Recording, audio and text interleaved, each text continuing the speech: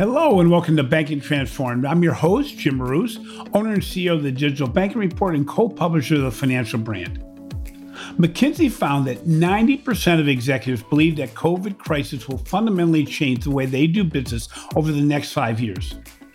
Unfortunately, only 21% feel confident they are prepared to capture this new growth opportunity. At a time when technology solutions are abundant, an innovation culture is required more than ever in banking. This is because status quo is not an option in a marketplace that is changing faster than ever before, with competitors of all sizes creating solutions at scale. We are fortunate to have Amy Radin, founder and principal of Pragmatic Innovation Partners and author of the award-winning book, The Changemakers Playbook: How to Seek, and Scale Innovation at Any Company. Welcome to the show, Amy. I'm so happy to have you on the show today, not only because of your extensive history in financial services, but because your perspective on innovation is so well tested in the trenches during your tenure at Citi, E-Trade, AXA, and elsewhere. Your book, The Changemakers Playbook: How to Seek, Seed, and Scale Innovation in Any Company, is really the user's guide for any person or organization involved in the innovation process. Can you share a bit about your background and how you came about writing this book? You know, I think what happened with me, and I was probably influenced by the fact that I grew up in a family business. My dad owned a corner drugstore in Brooklyn. And, when you're in a family business, food on the table and your well-being is very much a function of, do you understand your customers' needs and are you anticipating them and really giving them a reason to come to you, and they have a lot of other choices. So I'm sure, although I hated working in the store, that it was a big positive influence on me. But throughout my corporate career, I was just always the kind of person who was attracted to what's new, what's next, what's coming.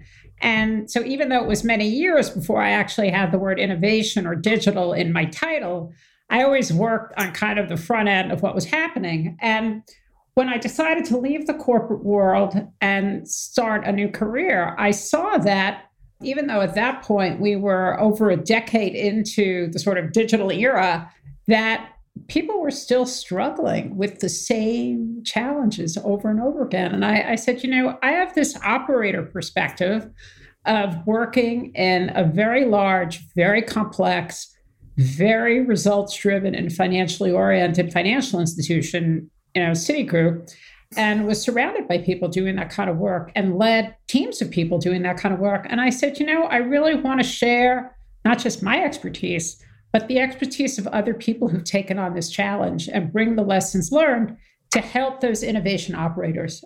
The only other thing I'll add is, so I went and, God knows the world doesn't need another book on innovation, right? And so I said, well, what's going to be different about my book? And what I saw pretty quickly is that among the top titles on innovation, they're all coming, primarily from academicians and consultants. And I said, what's different about me is that I was actually in the hot seat and I had to look my CFO in the eye and deliver results. And that's a different perspective. So that's really how I came to do it. Well, it's interesting because your book, you say that it's a playbook, and what that was interesting because from going through your book, it was interesting that it really isn't theory; it's really practice. It's pragmatic. It's very implementable. But your book was published in 2018, and to say the least, a lot has happened since then.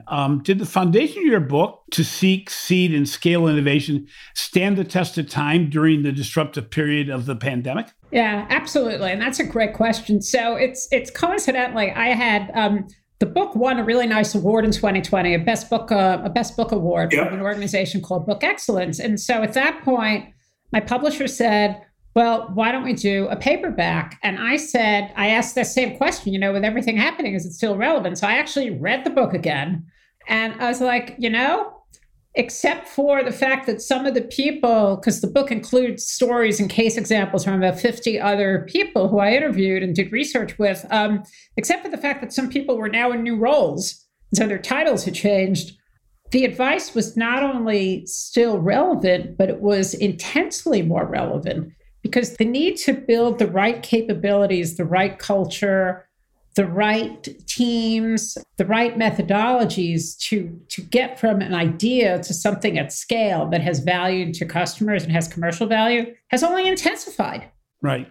Yeah. And again, your playbook was really how to do it as I said earlier, into the trenches. And, as you said, that doesn't change. That's still very important. It doesn't change. And in fact, when I wrote the book, I had this vision, I guess being a pretty practical person, I had this vision of the book being, it would be on the shelf or in the Kindle, and it would be dog-eared. And my readers would be, folding down the pages or sticking in the Post-its, or they'd run into a problem and they say, well, let me go back and see what Amy would do. And I meet readers today, and that's exactly what they're doing. So it's very, very gratifying. But yeah, the needs have only intensified. So in financial services, many organizations are reassessing the perspective on innovation. Unfortunately, our research that we did for the Digital Banking Report found that while financial services executives understood the importance of innovation, few know where to start or how to structure innovation in their organization. Where should a bank or credit union start? And I think a lot of times what stops people is they ask that question. They don't know where to start. So when you look at the whole issue, it seems so overwhelming. And you think about companies like Apple or Google or Netflix, and you go like, oh my God, how am I going to do that? I'm sitting in a bank where the standards and the understanding and the culture are so different. And it's funny, just last week, I was speaking with the COO of a pretty major North American bank. And they have an ambition to innovate their customer experience, which obviously for banking is one of the most fertile grounds and one of the most important grounds for innovation. And it's like a really smart guy who's doing a great job running his business and really cares about his employees and his customers and his brand, checking a lot of the right boxes. And I was like, one answer is you just got to start. Like the Nike slogan, just do it. But at a practical level, let's assume that one of your top opportunities is the customer experience. Start by picking out, what are some of the most important aspects of the customer experience for you? So say the account opening process or the first 60 days of owning the product. Map out the customer journey, bring together a small cross-functional group of people who really understand what's happening with the customers, do a journey map. Then say, okay, within that journey, what are the critical moments of truth? And what are the biggest pain points that we think people are experiencing today? And of course, you can validate all this with your internal data. If you're doing customer service tracking and stuff, you have data to back this up. And then you do a map of, okay, what's the go-to journey? How do I want it to be? And you look at your gaps. And those are great starting points for innovation, right? So how am I going to innovate the moments of truth in the customer experience to really delight my customers so that I can differentiate my brand in a way that, makes me a preferred financial institution? So you can see there's discipline and method to how to do it. Very much as we were talking before, I draw from my background as a direct marketer. I have a real process orientation. It's that you can apply some real process and discipline to do this. It's just it may not be the methods and process that you apply to running something steady state. Well, it's interesting. We interviewed Dom Ventura, who is now in charge of digital transformation at U.S. Bank, but he also was in charge of innovation in the past. And it's interesting because he said, too often financial institutions see innovation as adding something.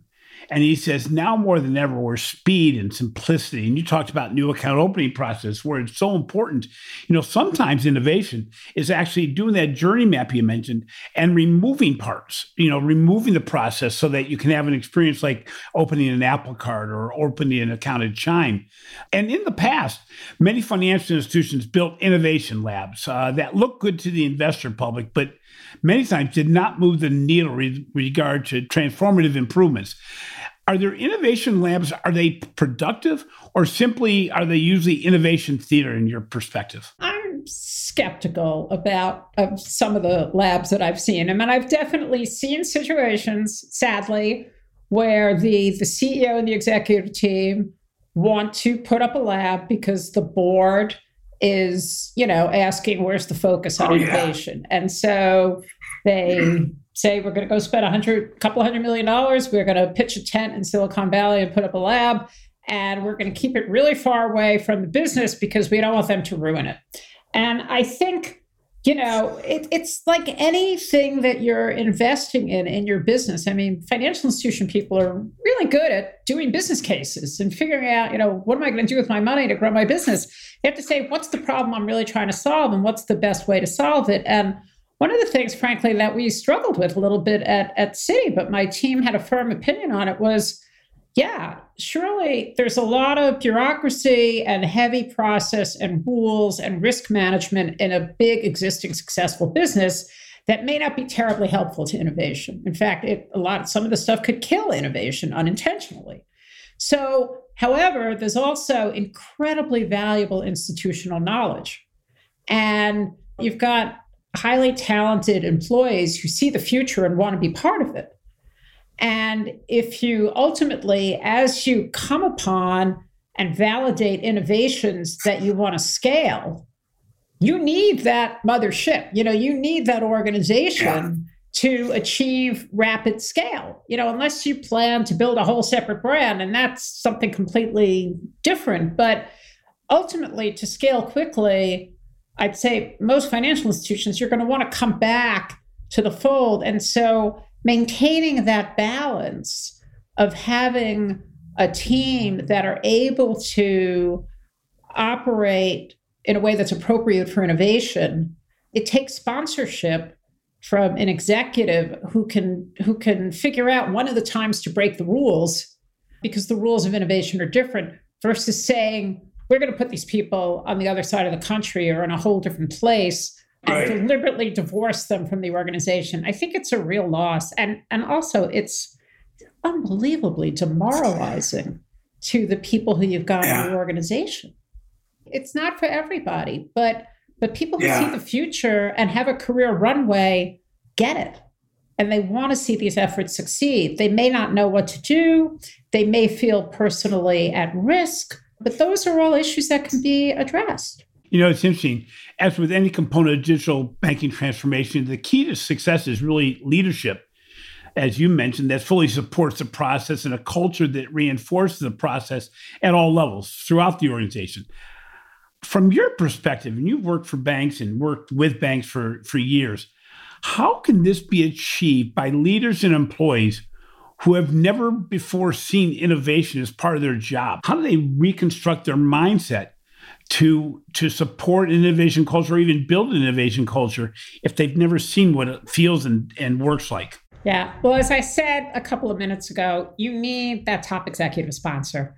And we were very fortunate, my team, particularly at Citi, that we had an incredibly tremendous sponsor in the CEO, the person who was CEO at the time of the credit card business, who really saw the need to carve out the breathing room and the resources to really focus on innovation as a specific priority of the business. And I think if you don't have that at the very top of the house, it can be very difficult. However, that's a requirement, but that is not going to guarantee success, because you still need to build credibility with the teams around you. And I think one of the ways to do it is you've got to find ways to collaborate with the people, with your colleagues and peers in the business, and help them see their success in what you're trying to do. So one way to do that is you try to attack business problems where innovation can be the answer, and the business problems are on the priority list of those executives. It also takes a lot of communications. It takes some education. And frankly, it's not for everyone. My team, we would look around the organization and say, who are the people who are really excited about this and up for the challenge and want to be part of this? Invite them all day long to our brainstorming sessions, include them. They were the people who posted for internal transfers into my organization and things like that. Then there are people who sort of like, okay, I'm open-minded, but you got to show me the way. Then there are people who say like, I don't believe it. We don't need to do this. We could just do more of what we're doing. And you know what? You're not going to win everybody over. That's the nature of change. So just work with the people who sort of are completely, wow, we want to go there. How fast can you help us? And the people who are open-minded and just don't even come with the agenda that you're going to convince everybody. I think that's really frustrating, and it's not the best use of your energy. Now, is that the biggest mistake organizations make when trying to implement changes, trying to force it? Or are there other mistakes that organizations make in trying to truly require the embracing of change? If everybody agrees, you're probably not innovating hard enough. It's kind of like if the things that you're experimenting with are always succeeding, if you never have failure in any of your tests, then you're probably not pushing the envelope as hard as you need to. So how important as we look at change and speed of change has honestly become a big issue since the pandemic that financial institutions now realize. We have done research that shows that organizations rank themselves actually lower than they did before the pandemic on innovative culture and being able to implement leadership. And what's interesting is one of the ways that organizations have done this is been partnering with solution providers or even fintech competitors to create innovative solutions. How important is speed and simplicity in the process and the ability to open your mind to partnering with outsiders? I think it's really useful. One of the things that I think has helped me in my career, and I think it's a trait of change makers and people who enjoy this work, is being curious and externally and market focused. So, when you're in a financial institution, you got a pretty full plate. You got a lot to do. It's very easy to just be absorbed heads down in what you have to deliver today and tomorrow and next week.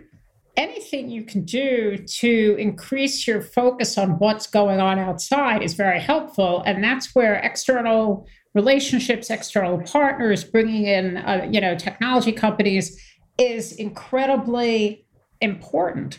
But that culture of curiosity where you're looking outside and looking beyond the obvious suspects. One of the things that we used to do, I was really encouraged by one of my innovation mentors to look outside my sector for ideas. Because if you're always looking in your own sector, you run the risk of just being a follower and a copycat, and people move around from company to company. So it becomes kind of incestuous and very groupthink oriented. So you diminish the chance of being innovative. We were very interested for a while in what we could learn, for example, from the weight loss industry. And why is that? Because people, unfortunately, manage their health and sometimes similarly to how they manage their money. You have aspirations. Right. You should save for retirement. You shouldn't run a big balance on your credit card bill. You should lose 10 pounds. But, what happens? And so we got really good learnings from, looking within, how do people manage their health? And what does that suggest about innovations and how we can help people with their financial needs? So it's just having that, anything you can do to increase your external view is really, really important source of ideas. I probably should have started with this question. I think about it, but when we define innovation, we look at innovation, as humans and as organizations, we sometimes think it's something new and exciting and way out there. Does innovation even have to be something that's brand new and disruptive? Or can an innovation simply be an improvement on a current solution or an introduction of a solution that may already be in the marketplace, but not for my institution? I saw data years ago. There was one of the innovation consultancies that we worked with presented us with data showing that, over 90% of the innovations are incremental. And, this is, data from the last decade, and the market value of disruptive innovation may be greater. But if you're in a financial institution, there's an incredible amount of innovation you can do. And I said, going back to the customer experience around making it, more delightful and easier. And by the way, also probably more cost effective for your customers to do business with you, that can scale rapidly, that can impact your bottom line, and frankly, can help build credibility to start to do some of the more out there stuff. The other thing is, you don't know from the starting point if something is going to be disruptive or incremental. I wouldn't recommend coming to work and saying, okay, today I'm going to start on a disruptive innovation. You have no idea. You have to say, today I'm going to I'm going to start working on solving a customer problem that I have reason to believe is significant to a large number of customers. So that if I'm able to solve this problem in a way that's differentiated in their eyes, I can impact certain drivers of the business model. It will attract more customers. It will deepen the relationships with my customers. And you know what? As you iterate and continue to build and grow and expand upon what you learn, it could become disruptive. But you can't label things from the get-go. I think that's it's just not productive. So your background is pretty much the same as mine, with a long tenure in direct marketing. From your perspective, how does data analytics and modern technologies play into the innovation process overall? For me, and as we were saying before, having grown up, the first chapter one of my career was I spent 14 years at American Express as a direct marketer. So first of all, a world-class company that even before customer experience was sort of a thing, the very, very customer-focused company where everybody across all functions felt accountability for their impact on how customers were treated, because we knew that was what gave us premium pricing advantage and all kinds of benefits in the market. And I saw the connection between, what does a direct marketer do? They work with large amounts of data and technology people to deliver personalized products and services and experiences and messaging to the audiences that they want to serve. And so when companies started calling, 20 years ago about, all of these .coms that was starting, I was like, wow, I have really transferable skills. And so when I was very fortunate to have the opportunity to go to Citi to lead the digital transformation in the very early days where it was really almost a white slate. The direct marketing skills translated very readily, and I still think they do. It's got that discipline and process orientation and sort of structure, but also what's really great about it is that experimentation is engineered into business model. And that's so core to having an innovator's mindset and an innovation process, is that you're constantly trying things, you're experimenting, you're testing and learning, and you see tests that don't work as learning opportunities, not as failures. Things that keep helping you move forward to the right answer. So it was a great, who knew at the time? I went to work for Amex because it's just a fabulous brand to do marketing and financial services. But it was a fantastic foundation for the latter parts of my career. So let's take a short break here and we'll recognize the sponsors of the podcast. Is your organization trying to embrace digital banking transformation in 2021? Are you trying to elevate the customer experience? Figure out what technology you want to implement to improve the customer journey. Look at data analytics to really better understand and personalize the customer experience. And you're trying to make it so that more of your employees can buy into and be part of your digital banking transformation. If this sounds like you, I ask you to reimagine banking with our newest podcast sponsor, Microsoft. They give you the opportunity to unlock new opportunities at speed throughout innovative business models, deliver differentiated customer experiences across channels, products, and services, and redefine new ways of banking. Microsoft and its partner ecosystem help banks to achieve differentiation through sustainable growth, streamlining core systems, reducing cost and risk, and delighting customers and employees.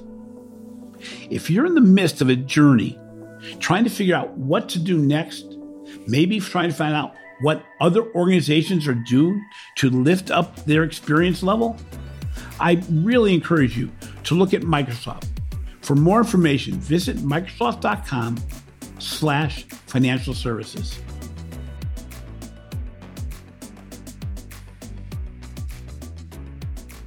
Welcome back.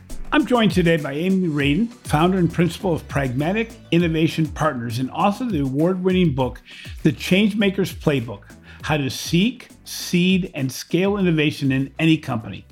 We've been discussing the importance of innovation in post-crisis mode. So Amy, your book talks about change makers, those who dream big and are also committed to the execution of ideas. Besides these broad definitions, what differentiates a change maker in your perspective? Yeah. Well, there are a couple of things. The things that really come top to mind are, as we already talked about, definitely curiosity. You are the kind of person who asks the next question, like, why is it like that?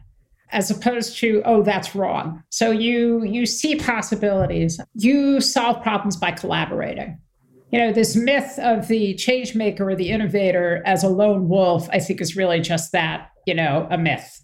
People hold Steve Jobs out there as a lone wolf, but Steve Jobs surrounded himself with some pretty incredible people that were essential to making Apple become the world's most valuable and most admired brand. You see those possibilities and you want to execute to create the future. And you're not held back by fear.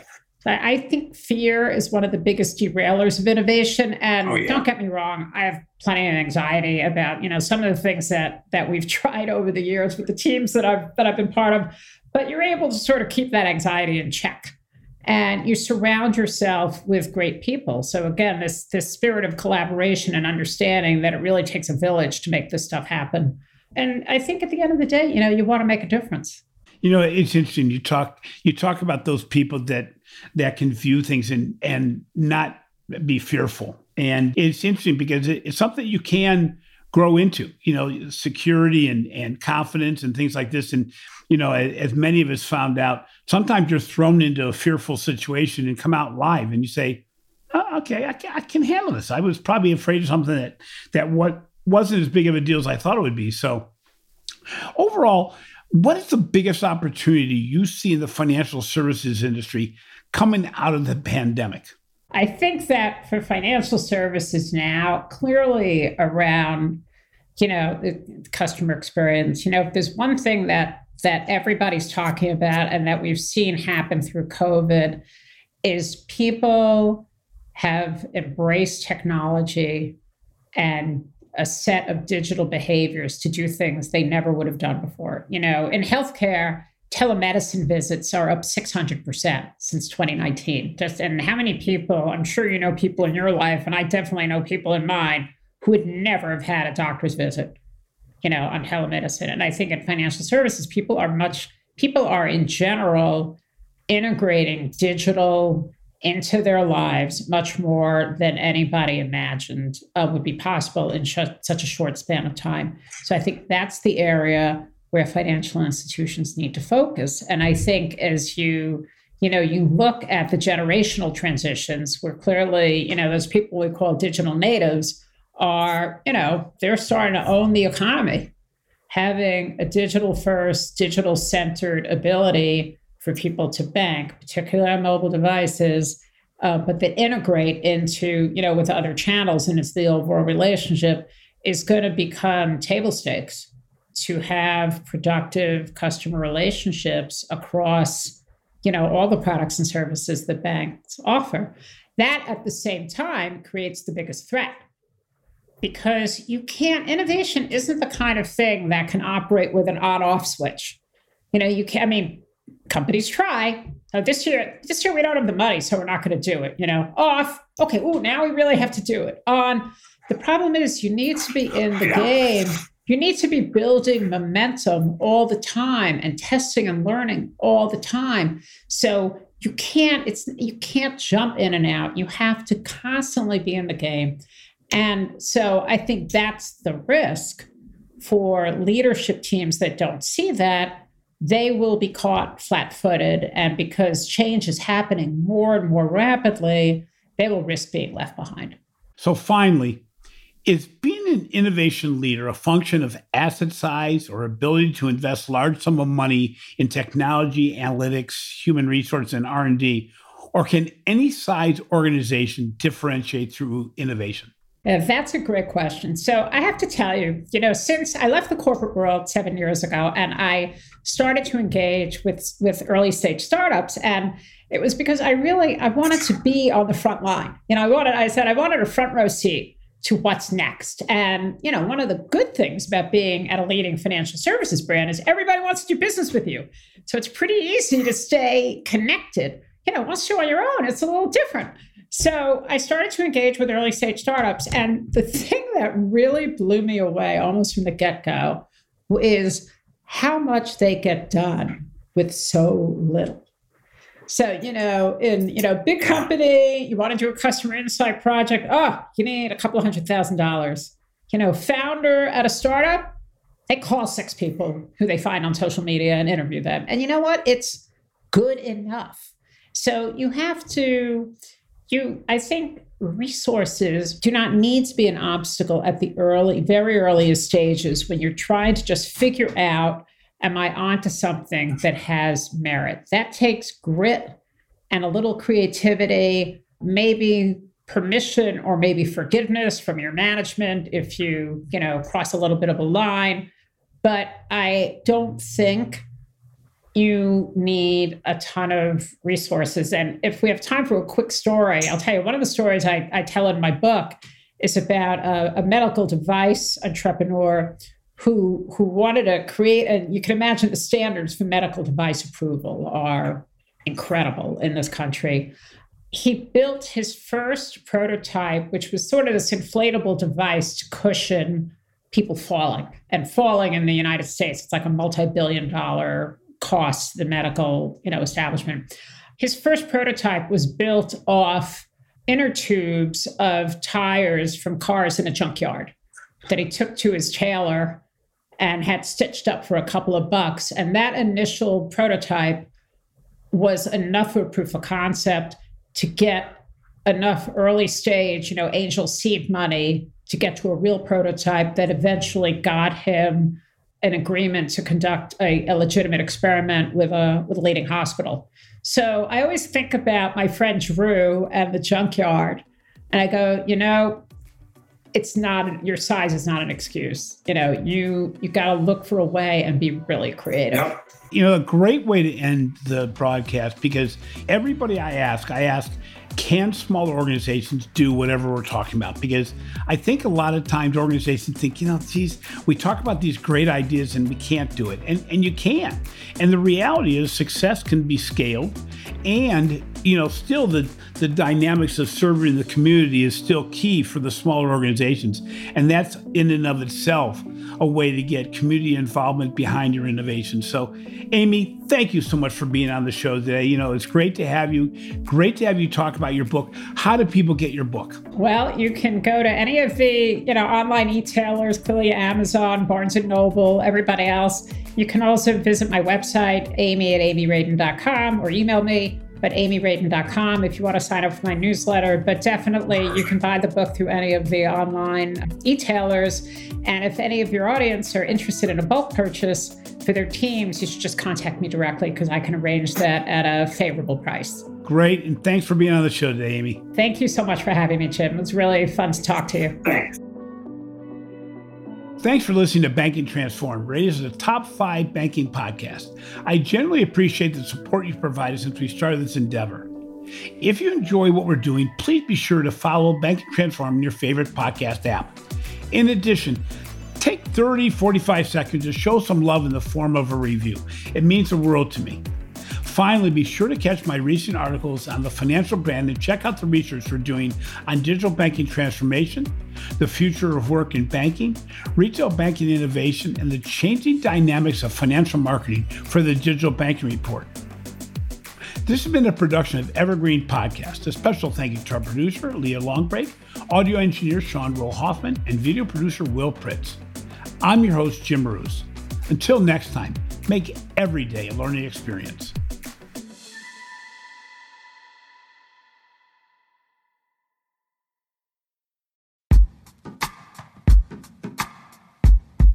The Jim Stroud Podcast explores the discoveries and trends forming the future of our lives. Brain-to-brain communication, robot bosses, microchip implants for workers, and artificial intelligence replacing human workers are all happening now. If you want to know what's happening next, subscribe now to the Jim Stroud Podcast.